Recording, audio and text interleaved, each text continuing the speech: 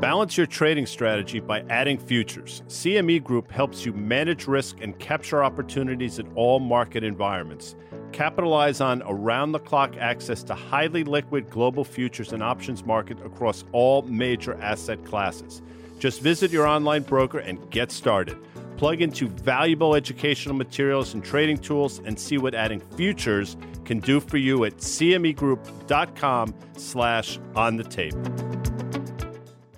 iConnections is the world's largest capital introduction platform in the alternative investment industry. iConnections membership-only platform brings together the asset management community, providing allocators and managers with the opportunity to connect both physically and virtually. With an impressive network of over 4,000 allocators and 900 managers, their community oversees an astounding $48 trillion and $16 trillion in assets, respectively. iConnections is also the driving force behind the alternative investment industry's most renowned in-person events. We invite you to join iConnections at their upcoming event, Salt iConnections in New York, taking place on May 20th through the 21st at the Glass House in New York City. This two-day event is packed with one-on-one cap intro meetings and content. To explore more about iConnections events and gain access to their members-only platform, visit iConnections.io. Hit your money goals without switching platforms. Download SoFi's all-in-one super app for industry-leading APY, great loan rates, and stock trading. SoFi, get your money right. Banking products and loans offered by SoFi Bank, N.A., NMLS 696891. Brokerage and active investing products offered through SoFi Securities, LLC, member FINRA, SIPC.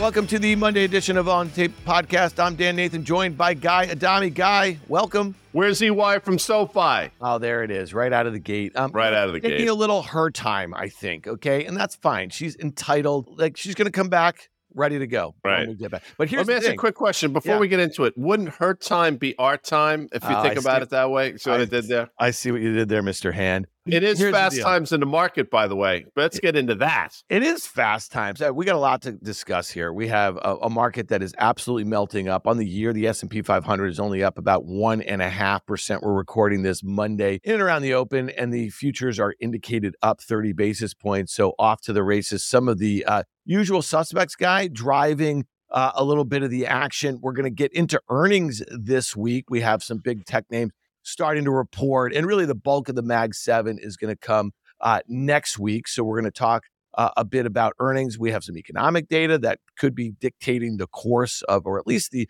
perception of, rate cuts that are quickly dwindling as far as the March meeting. I think we have maybe a 46% chance. That's the CME Fed Funds tracker there. So we'll talk a little bit about the data and the dot plots. You and I are also going to sit down with Ron Biscardi. He is the founder and the CEO of iConnections. They are a sponsor of this fine podcast, and we are going to be down at their Global Alternatives Conference next week in Miami Beach with thousands of investors and allocators, and we're going to get a read on what some of the expectations are there in and around the markets by some of the biggest money putting it to work, at least from an investing standpoint and allocating standpoint. And that's going to be Ron, Kai. And we also have China melting down as the U.S. is melting up. Do you want to start there? Because this is an interesting juxtaposition, if you will. The Shanghai Composite is trading at its COVID lows, can't get out of its own way. It's interesting. A lot of these kind of early 2024 predictions that we hear from investors and pundits and the like, a lot of people want to like China here because the sentiment's so bad, but it keeps getting worse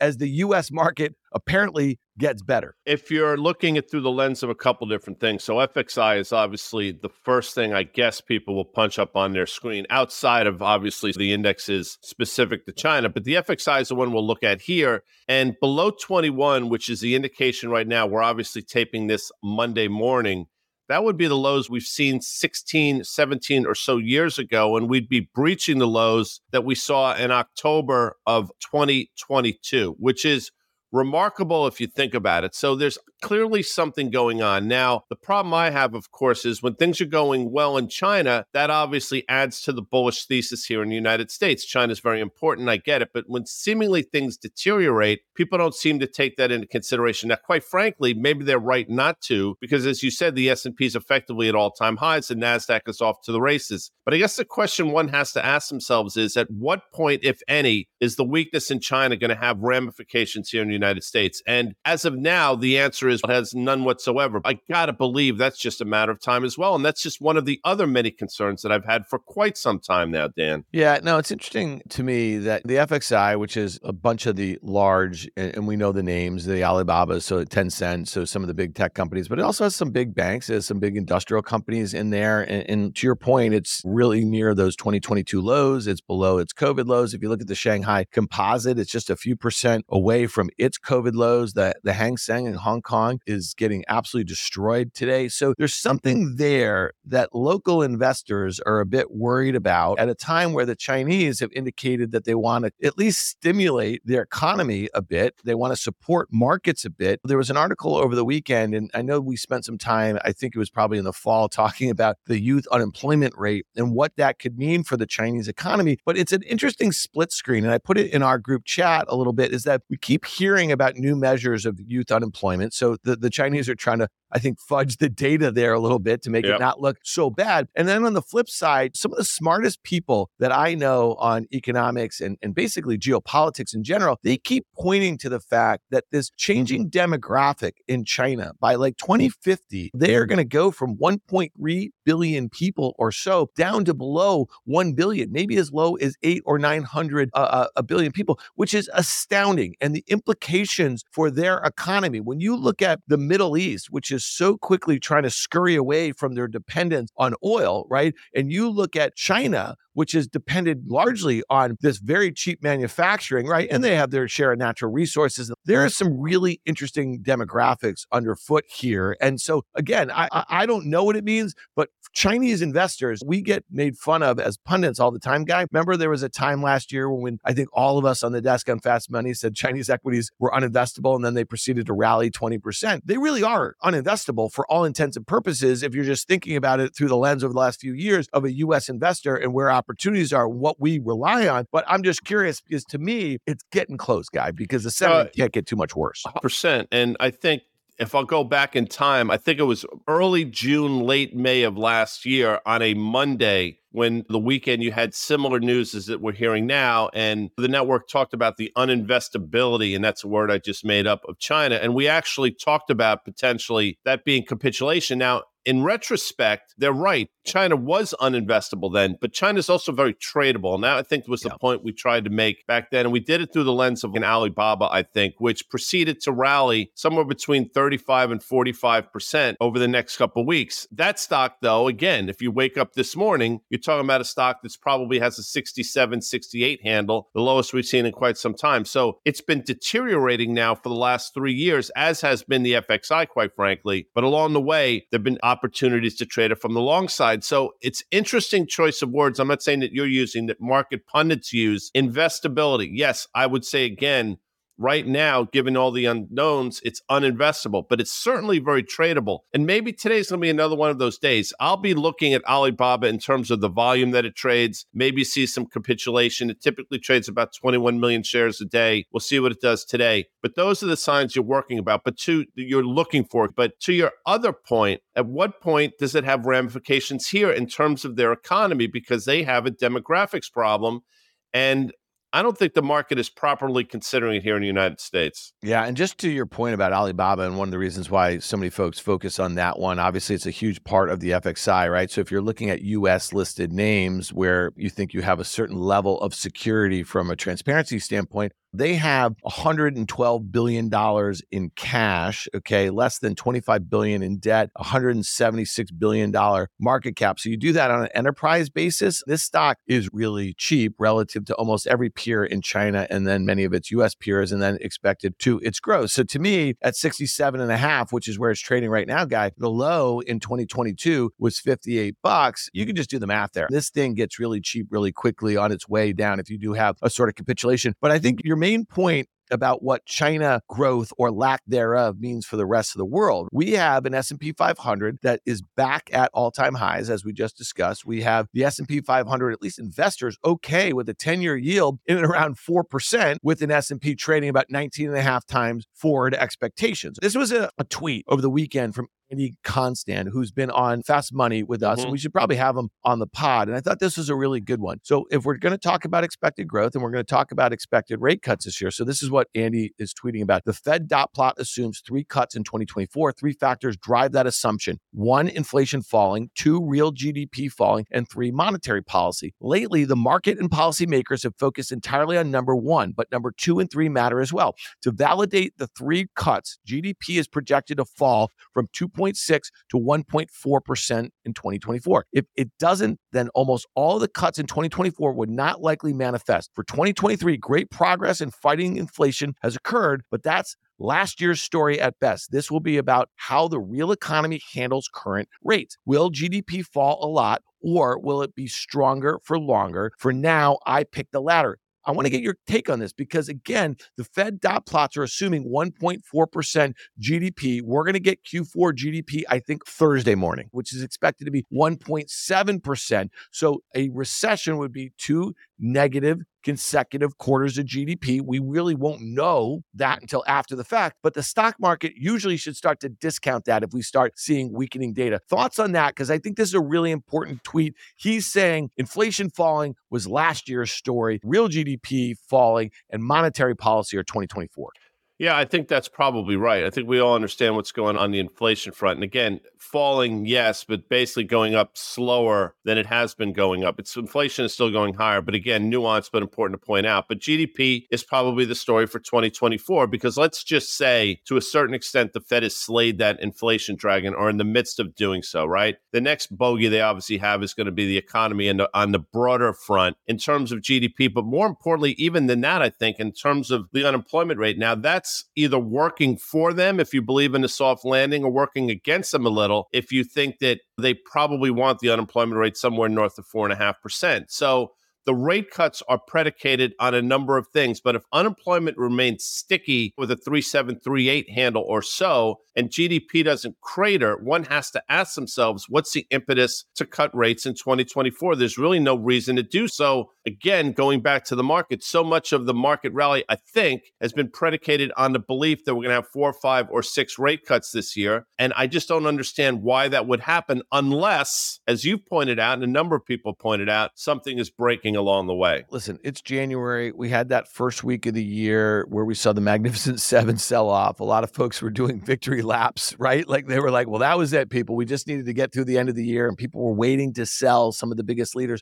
You know, when I think about earnings season, Guy, that is quickly upon us, and I think about expectations for S&P earnings growth in 2024, a lot of it is still predicated on the performance of that Mag 7. And so, like, you tell me, a lot of folks were getting excited about the broadening out of the rally towards the end of the year. It just didn't really seem to materialize. The fact that they got right back to some of the biggest names. NVIDIA is up 20% on the year. This is nearly a $1.4 trillion market cap company, drove a ton of the performance in the S&P 500 last year, up 230%. So we have Apple, which is down 5.5% after 3 downgrades in the first 10 days of the year, got upgraded. Now it's unchanged on the year. We're looking at Microsoft up 6% on the year. Google is up 5% on the year. Amazon's up a couple percent. Meta is up nearly 9% or something like that. So look around, man. It's the same story as 2023, but now it really comes down to what are expectations for growth outside the U.S.? What are expectations for cuts? Because to your point, if some of these dynamics, whether it be unemployment just stays stuck where it is or whatever, right? If we end up being in a stagflationary environment and the Fed can't cut and the long and variable lags, right, that we've heard about now for 2 years since the Fed started raising interest rates, if they start to kick in, might we be in a period that maybe it's great for people who are looking for jobs. There's plenty of jobs. Maybe it's great for wage inflation, right? But maybe we are stuck in a sub 2% GDP environment, right? And maybe margins don't go higher for S&P 500 companies, and therefore that should weigh on S&P valuations that are trading above 5 and 10-year averages per fact set, which I think we're trading about 19 and a half times expected 2024. Yeah, I think that's right. And then obviously that leads to what type of earnings environment are you going to see under those set of circumstances? I think the consensus, and I don't have it necessarily in front of me, but I want to say it's $240-ish in terms of earnings. We'll see how that comes out. But the other side of that equation, again, that you bring up is what is happening in terms of the yield curve, which people seemingly have forgotten about. 2 years versus 30 years has flattened out. So that's one of those pretty good indicators. And Liz Young talks about it all the time. The inversion is when the clock starts. It's the re-steepening of the yield curve is when you have to start to get worried about things. Now, 210s is probably hovering, depending on the day, anywhere from 20 to 35 basis points or so, still inverted. But what happens if that starts to flatten and then reaccelerate or steepen? That's obviously over the years been a bit of concern. Now, Dan Greenhouse, who we had on the podcast, I want to say 2 or 3 weeks ago, pointed out that there's probably enough data to support my argument. It's a handful of times that's happened, and that's fair. But with that data, it still suggests that once you start to see this re-steepening, typically bad things happen on the back end. I guess on the company front and the earnings front, just going back to this is an article in the Wall Street Journal last Tuesday, the 16th, which I thought is interesting, especially on a week that saw the market make or close at a new all-time high. Profits come back paired with rate cuts make a powerful mix, Guy. Companies put the earnings recession further behind them in the fourth quarter, even as rates are set to start falling. Profits are growing again, and the Federal Reserve looks as if it will start cutting rates sometime this year. It is an unusual combination, and for the stock market, possibly a potent one. So I just think that's interesting. That was like an A1 story in the Wall Street Journal last week, a shortened holiday week that saw the markets just rage all week long, and some of the greatest hits were leading us there. That is the soft landing economic bull case for stocks right now. Yeah. 100%. And people have been making that point pretty consistently for the last, let's call it year or so, that this could be the absolute ending of this entire thing. They can thread this needle. They can get us to this point where the unemployment rate doesn't spiral higher, somewhere between 4.5%, 5%. Maybe it tops out a little north of 4%. The inflation rate, although still growing, obviously starts to continue to decline. That's a good thing. There are not massive layoffs, getting back to my unemployment rate thing. And you're going to start to see a reacceleration of margins with inflation coming down because demand is still robust. Yes, I guess all of those things can happen, but there's still a lot of bogeys out there, and we haven't talked about the credit concerns out there just in terms of countries and their debt loads, United States not least of which. So there are a lot of things out there. I brought that up to Steve Eisman a couple weeks ago on Fast Money. He didn't seem to be at all concerned. And quite frankly, unless the credit markets start to get concerned, there's no reason for me to be concerned. But I'm telling you, that's out there as well, Dan Nathan. You and I, we came into 2024. I think we had a New Year's resolution. I know you're not one to do those sorts of things, so I'm just calling it. We said that, listen, we got a lot of things right in 2021 and 2022, and 2023 was a frustrating year because I think we got turned around a little bit with the Q1, with the Silicon Valley Bank and what that kind of monetary accommodation and some of the fiscal stuff that was going on, and it really just trapped us in our kind of bearish broad market view. And we said we're going to be a bit more constructive this year. And to be fair, and some of the folks who listen to us every day and show up every day as we do here, they realize that there's some nuance to that sort of thing. I fully take getting a couple big things wrong and then also just never turning on the S&P 500. But this year, I think it's going to be a bit more opportunistic as it relates to individual stocks. I think we're going to see more dispersion in different names, especially in technology, as some really do get to harness the benefits of the AI investments that they've made and commercialize them and have that drop down to the bottom line, where others are going to be revealed for what they are. It's just Johnny come lately is trying to ride a train. And then there's going to be sector stuff.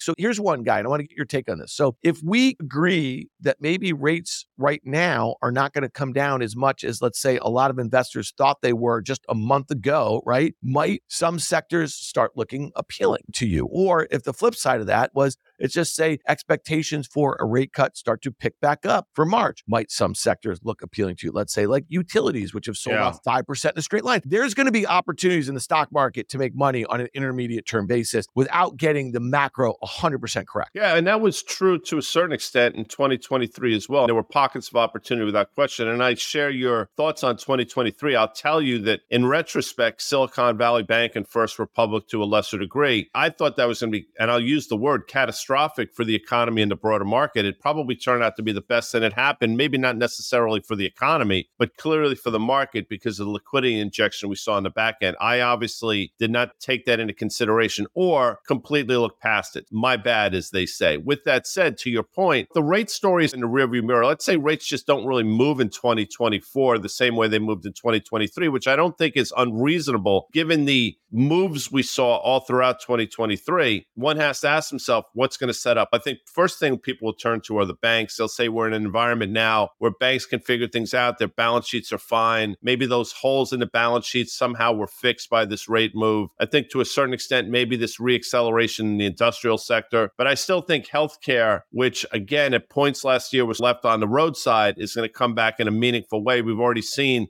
the M&A picking up late last year, early this year. So yeah, you're right. There are a number of pockets, but then don't underestimate what potentially could happen in the energy sector. Again, if you start to see I don't want to say a reacceleration, but if inflation stays persistent and commodities get back on the horse for any number of reasons, geopolitical probably the biggest one. And again, demand is still at pre-COVID levels. Maybe the energy sector, which again has been left for dead, starts to pick up as well. I think that's probably one area, energy for one. I think healthcare on valuation. I think that if rates were to come down, let's say precipitously, and it could be for economic weakness, you'll see money maybe move back into consumer staples and utilities, as we just talked about. The bank's a little interesting here, Guy, because we had that huge reversal from JP Morgan from its opening gap after its earnings. And then we saw Bank America and Citi and Wells and some of the names that had been underperforming, let's say JP, really turn around and give back most of the gains of the prior month or so. So the jury, to me, is still out. And again, this is all everything that we're talking about right now about new highs in the S&P and our ability to maintain them. I take you back to 2 years ago in 2022 when we had a lot of similar headwinds. We had uncertainty about a Fed. We had uncertainty about geopolitics, right? We had certain uncertainty about S&P earnings growth. And I don't see us in too different of a spot. In fact, the S&P is 1.5% away from where we topped out. And all of a sudden, inflation fears picked up, right? The Fed and what they had to do to combat that only got more entrenched in markets and valuation and weight on the economy. And here we are at the exact same spot. And we have a greater dependence on a small group of stocks that have captured the enthusiasm about one of the biggest secular shifts in technology that you and I can remember in 20 years. To me, that does suggest that there's an accident waiting to happen as we get into earnings. Now, this week, it's going to be Netflix. Who cares? Okay. Like, again, you and I threw that out of FANG a long time ago because it's just an inconsequential name in market cap terms and everything like that. Intel, what they have to say, this is one of those potentially Johnny come latelys that joined the AI party late last year and had a massive run up. So let's see what they have to say, because to me, if they do not execute well relative to expectations with AMD and let's say NVIDIA GPU space, that stock's going to get thrown out very quickly.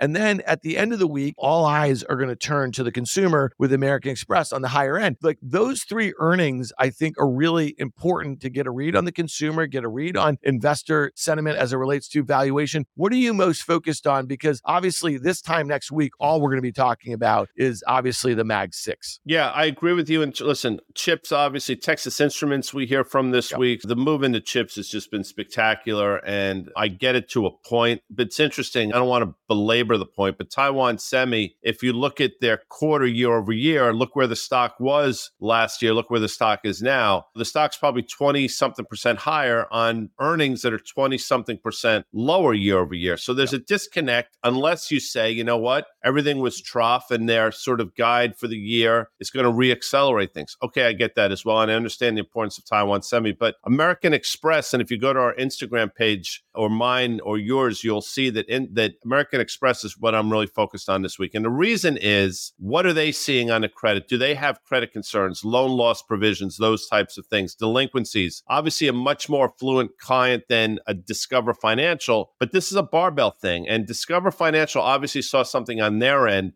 Is American Express going to start to see something on their end of the spectrum later this week? So I'm focused on that. This will be interesting to see how the market reacts on Wednesday after the close Tesla reports. Now, one of the big bulls, Adam Jonas from Morgan Stanley, who had, I think, a $400 price target. This stock is trading at $212 right now. I think its all-time high, guy, in late 2021 was $400. Half of his valuation has to do with full self-driving and autonomy and robots and software and AI and all this sort of stuff. Okay.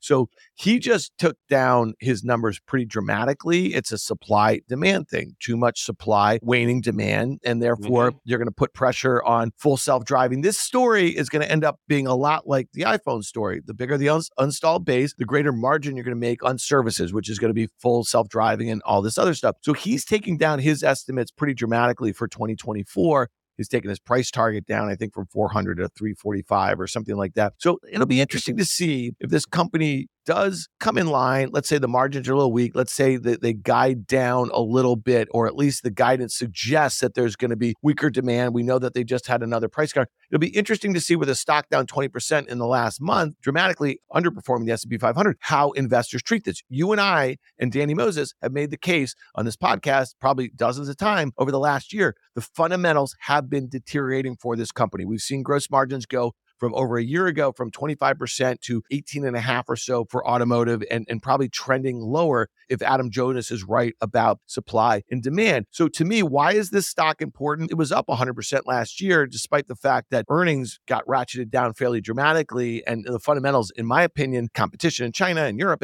is getting worse, right? But the stock rallied, but it's still well below those all-time highs. So how this stock reacts is really important to me this week, guy. The reaction to your point, and you've made this point, when fundamentals have mattered in this company 4 times minimum a year on the back of earnings, and then a few other times in terms of deliveries and those types of things, that's when the stock typically doesn't do particularly well. The rest of the time, when it gets caught up into FOMO, the excitement of the broader market, is when it starts to levitate. However, we've brought up this pennant formation in the stock. You talked about that all-time high. You have a major downtrend line that is still intact. The uptrend line over the last year or so has been violated to the downside, and now it feels a little bit broken. Yeah, I guess you could see rallies along the way, but that downtrend is still intact. And as much as it is an innovation story, it comes down to a lot of ways margins, and you've seen margins deteriorating. And I think there was a hope that lowering prices would be offset by robust demand, but you're not seeing that. And at a certain point, that hurts margins. And they said a year and a half or so ago that margins would start to decelerate, but they wouldn't get down to legacy automakers'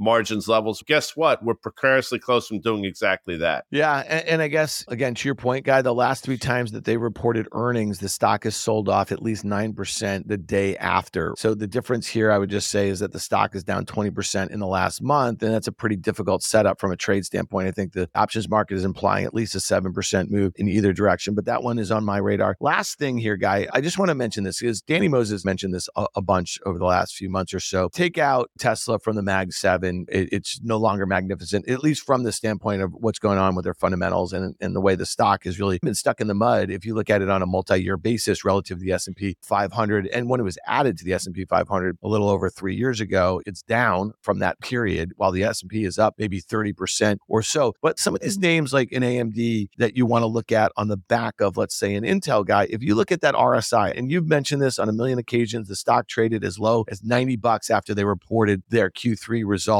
in late October. Okay. The stock is now trading at $172.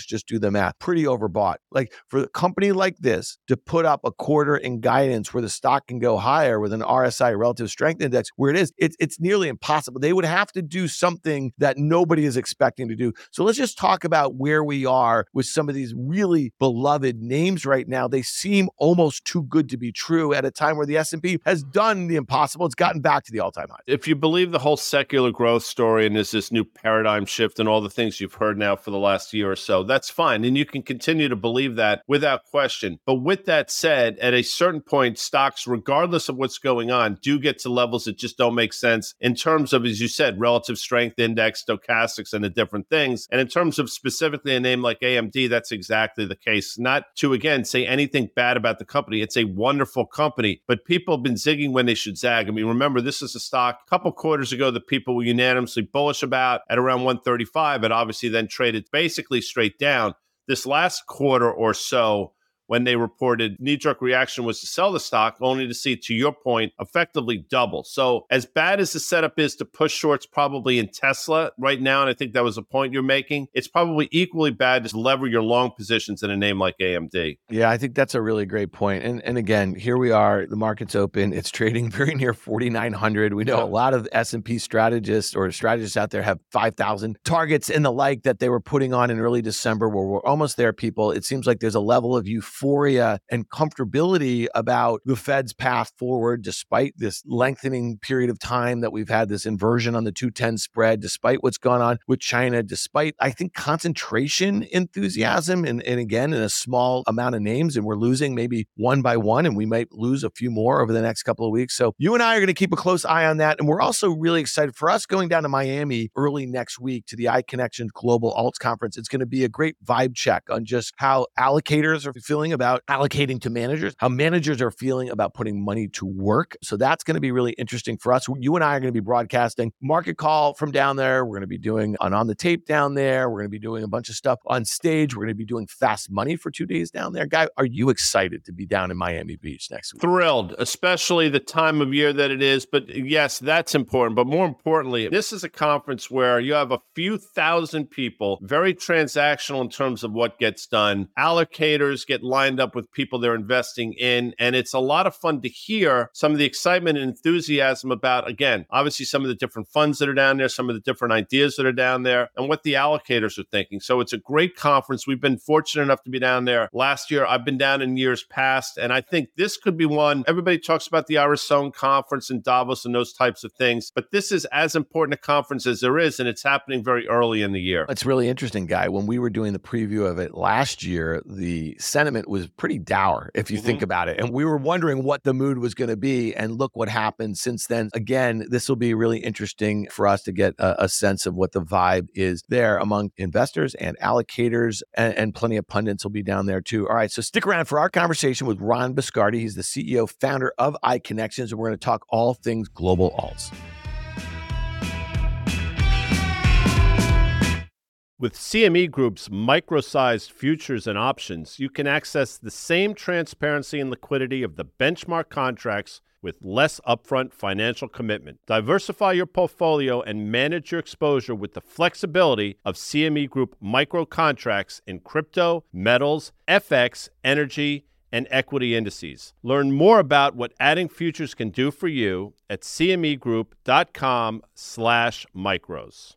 iConnections is the world's largest capital introduction platform in the alternative investment industry. iConnections' membership-only platform brings together the asset management community, providing allocators and managers with the opportunity to connect both physically and virtually. With an impressive network of over 4,000 allocators and 900 managers, their community oversees an astounding $48 trillion and $16 trillion in assets, respectively. iConnections is also the driving force behind the alternative investment industry's most renowned in-person events. We invite you to join iConnections at their upcoming event, SALT iConnections in New York, taking place on May 20th through the 21st at the Glass House in New York City. This two-day event is packed with one-on-one cap intro meetings and content. To explore more about iConnections events and gain access to their members-only platform, visit iConnections.io. SoFi, the all-in-one super app for banking, borrowing, and investing. Earn industry-leading APY, get great loan rates, and trade stocks. SoFi, get your money right. Banking products and loans offered by SoFi Bank N.A., NMLS 696891. Brokerage and active investing products offered through SoFi Securities, LLC, member FINRA SIPC.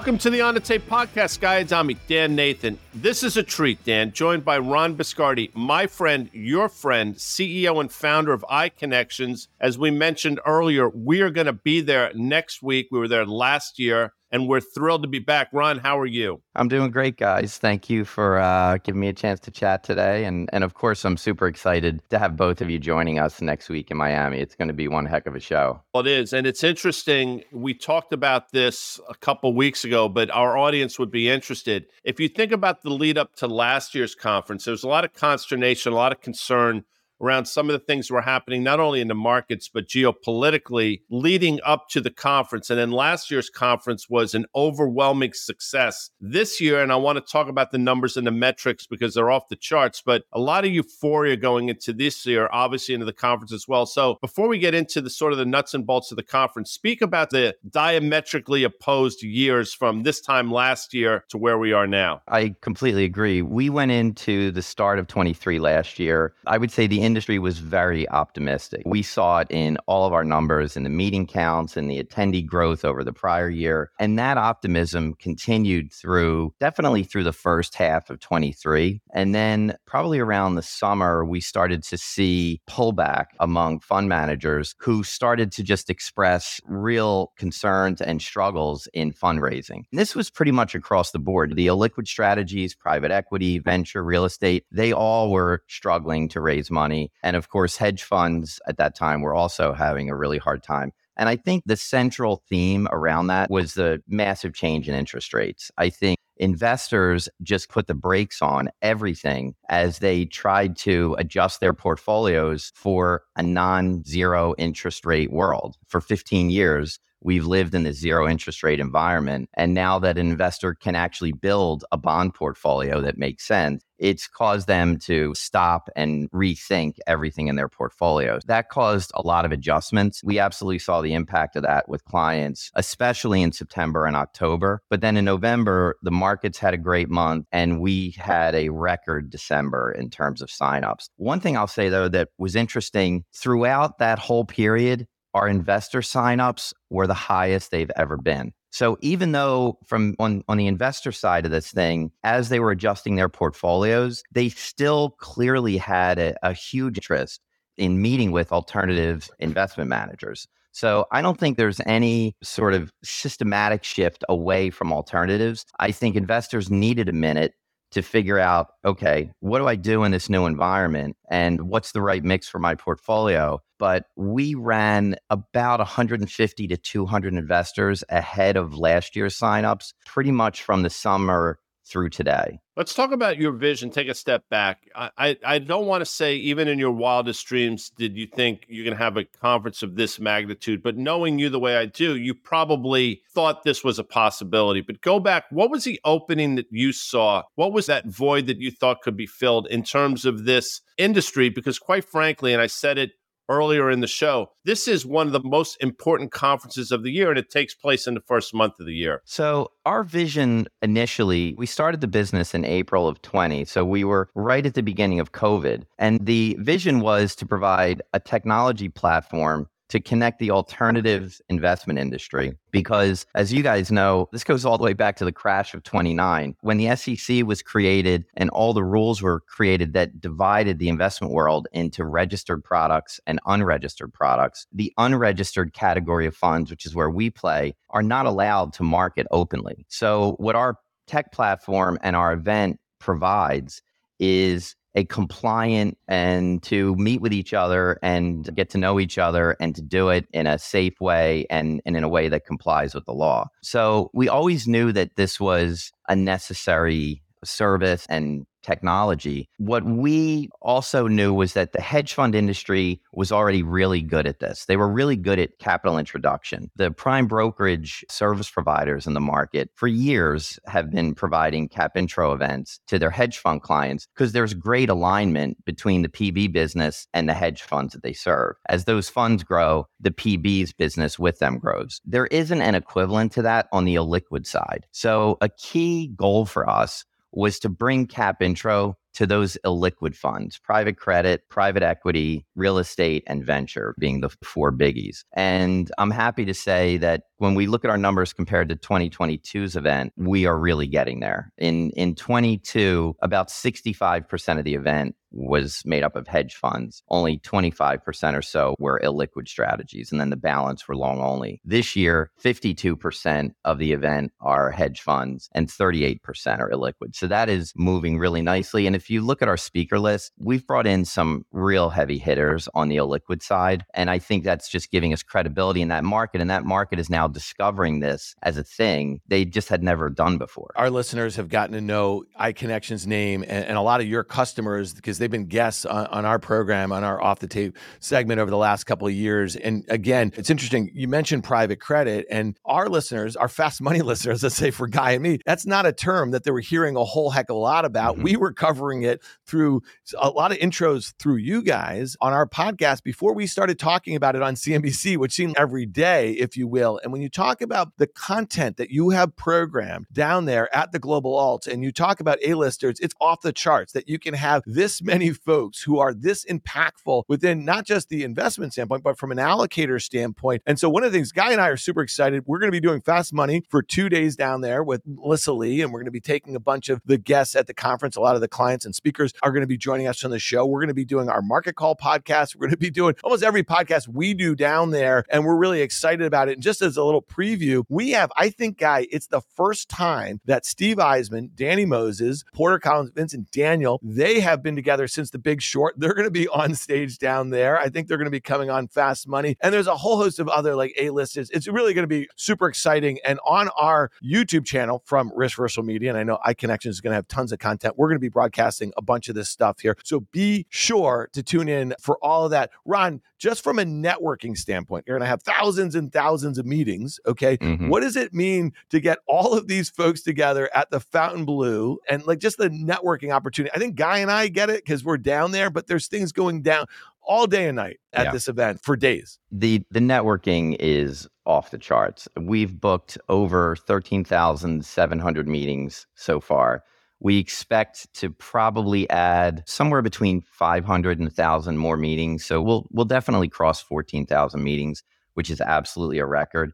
This is a number I'm really excited about. So our mobile app allows attendees to scan each other's business cards. So no one has to really carry business cards anymore. And then it goes into your contacts. You can export them, all that stuff. We decided, why wait until you're in the building? As they're confirming their meetings, let's let them exchange their business cards electronically in the platform leading up to it. We've exchanged over 17,000 business cards in the last 30 days, which is pretty crazy. There are at least 30 private events taking place outside of the core content and one-on-one meetings in the event. So that's sponsors and attendees creating cocktail parties and dinners and all kinds of things. We rented out the entire Fontainebleau facility. This has actually never been done before. I take that back. Victoria's Secret did their fashion show 16 years ago at the Fontainebleau, and they shut down the whole hotel for that. But that is the last time anyone bought out the Fontainebleau Hotel. So we have literally taken over every restaurant, every bar.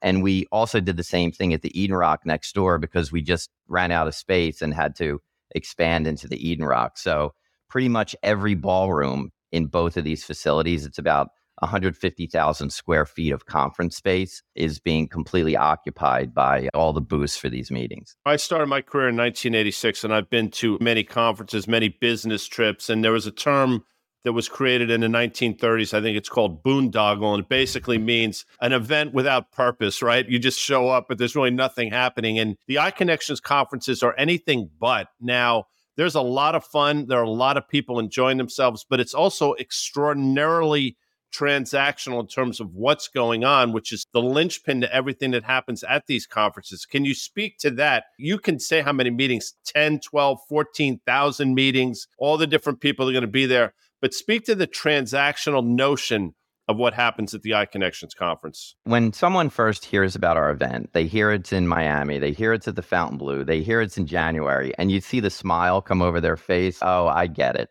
It's one of those boondoggle things. It could not be further from a boondoggle. The average meeting count in this event will probably hit 19 to 20 for the typical fund manager and the typical allocator. You are exhausted after doing 20 meetings spread across 2 days. And that's only the meetings that we are capturing in the platform. All of these people are doing breakfast, lunches, dinners, drinks. You go home after a week of global alts and collapse on the couch. It is the farthest thing from a boondoggle.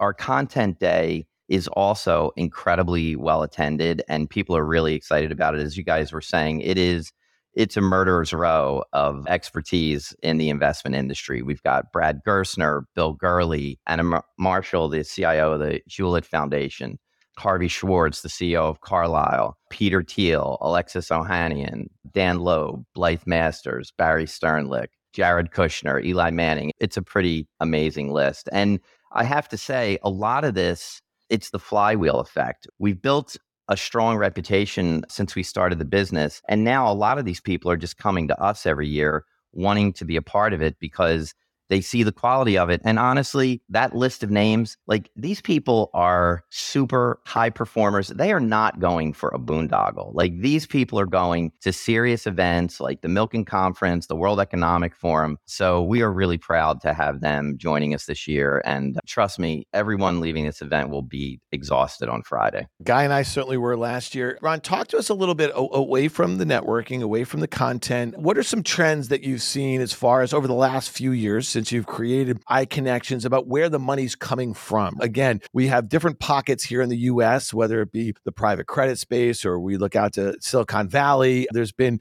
pockets over the last, call it 10 years that have been very popular to be raising capital from, but they've come and gone as the interest rate environment has changed, as some of the secular kind of changes within these industries have changed. What have you seen over the last few years? Because again, I know that you guys co-host an event in the Middle East, you spend time in Asia. What are some of the trends that I think some of our listeners should be focused on about where money is going to be focused on next? I would say one of the biggest shifts I've seen in the last few years in this regard is towards the Middle East. Mm-hmm. Our industry, the biggest players in our industry, the Carlyles, the Blackstones, the Goldmans, they for years have had great relationships with the biggest funds in the Middle East. Down the next tier below that, not so much. And that is really changing. I am hearing story after story from funds of all different sizes. And we're doing an event in late February. We're partnering with the Ministry of the Economy in Dubai, who created an event called Investopia.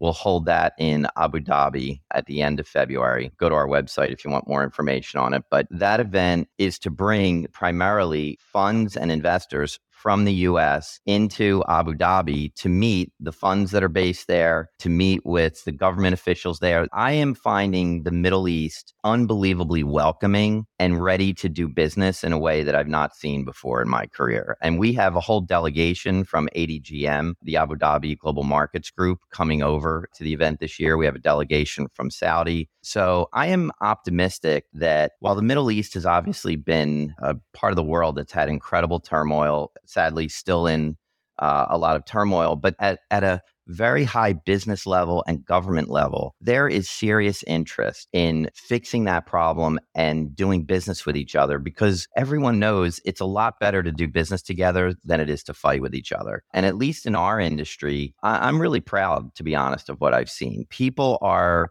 very welcoming, very open-minded, and trying to find ways to get to know and understand each other and do business together. And I hope that ultimately that'll be a great thing for the world. And by the way, this is part of why I invited Jared Kushner to come and speak at this year's event. He's my closing keynote interview. And I found Jared to just be an unbelievably thoughtful, kind, reasonable person who was at the core of the Abraham Accords. And I'm excited to hear his perspective on how we can solve some of the problems there and get more focused on helping each other and doing business together. I think that's extraordinarily thoughtful response to that. And I'm looking forward to all that as well. But I'll say this, iConnections and everything that we just talked about, clearly your vision, but to the extent that one person cannot create something like this on his or her own, you've built an extraordinary team behind the scenes. And can you speak about basically all the work that goes into putting this conference on? Because I'll tell you, and I know this, once this conference ends, you get right back to business the week after.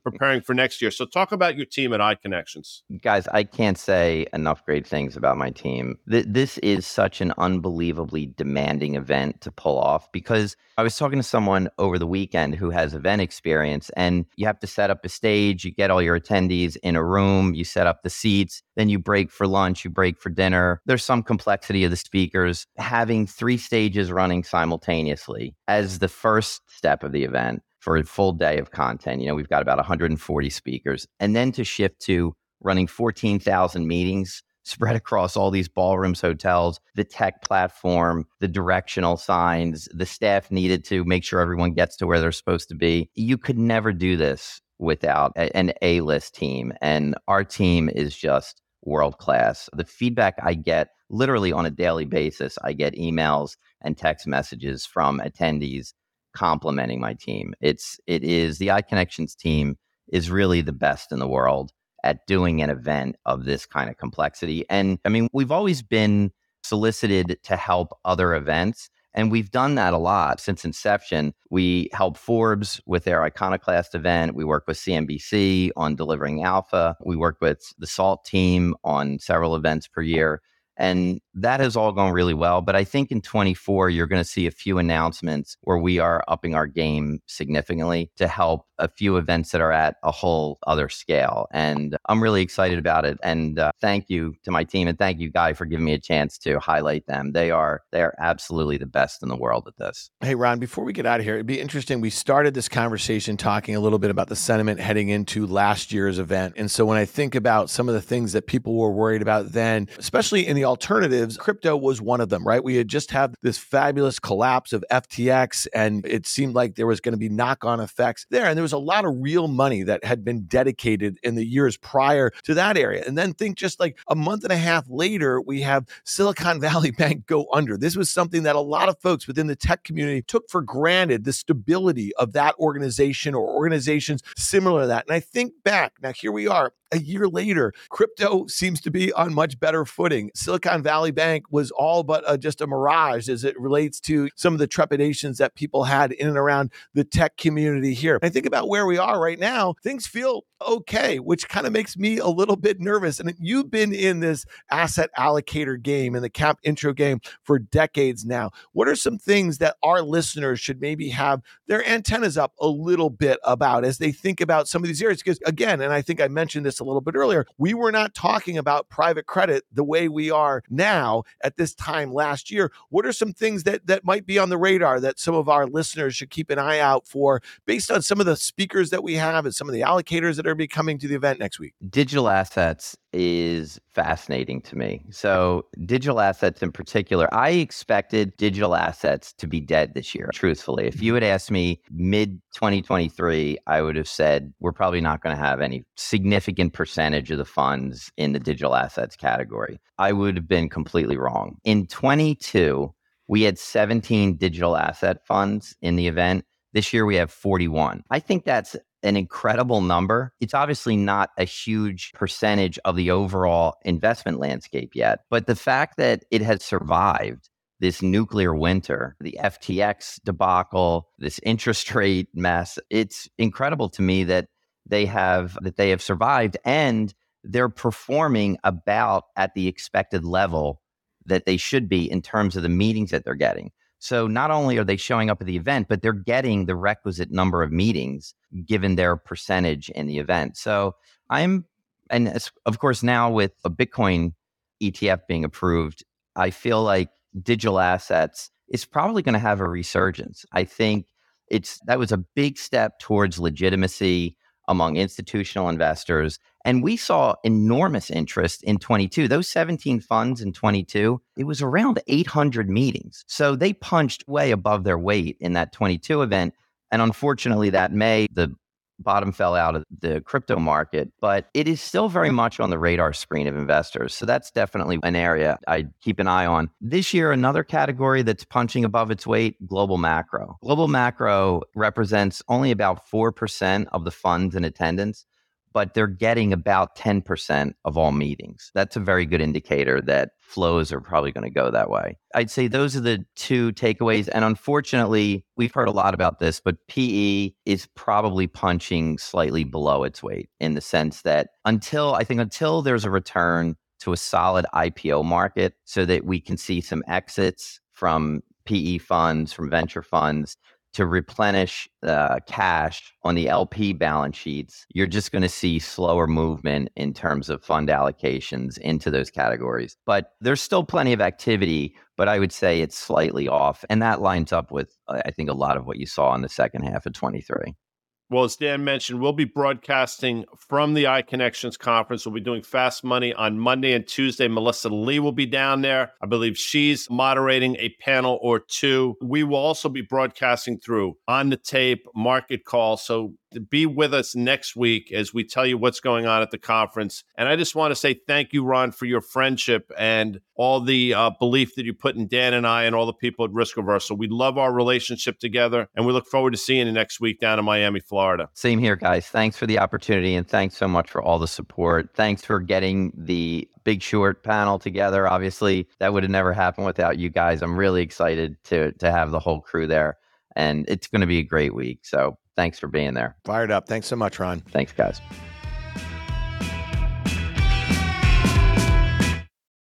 Thanks again to our presenting sponsors, CME Group, iConnections, FactSet, and SoFi. If you like what you heard, make sure you hit follow and leave us a review. It helps other people find the show, and we also want to hear from you. Email us at contact@riskreversal.com. Derivatives are not suitable for all investors and involve the risk of losing more than the amount originally deposited and any profit you might have made. This communication is not a recommendation or offer to buy, sell, or retain any specific investment or service.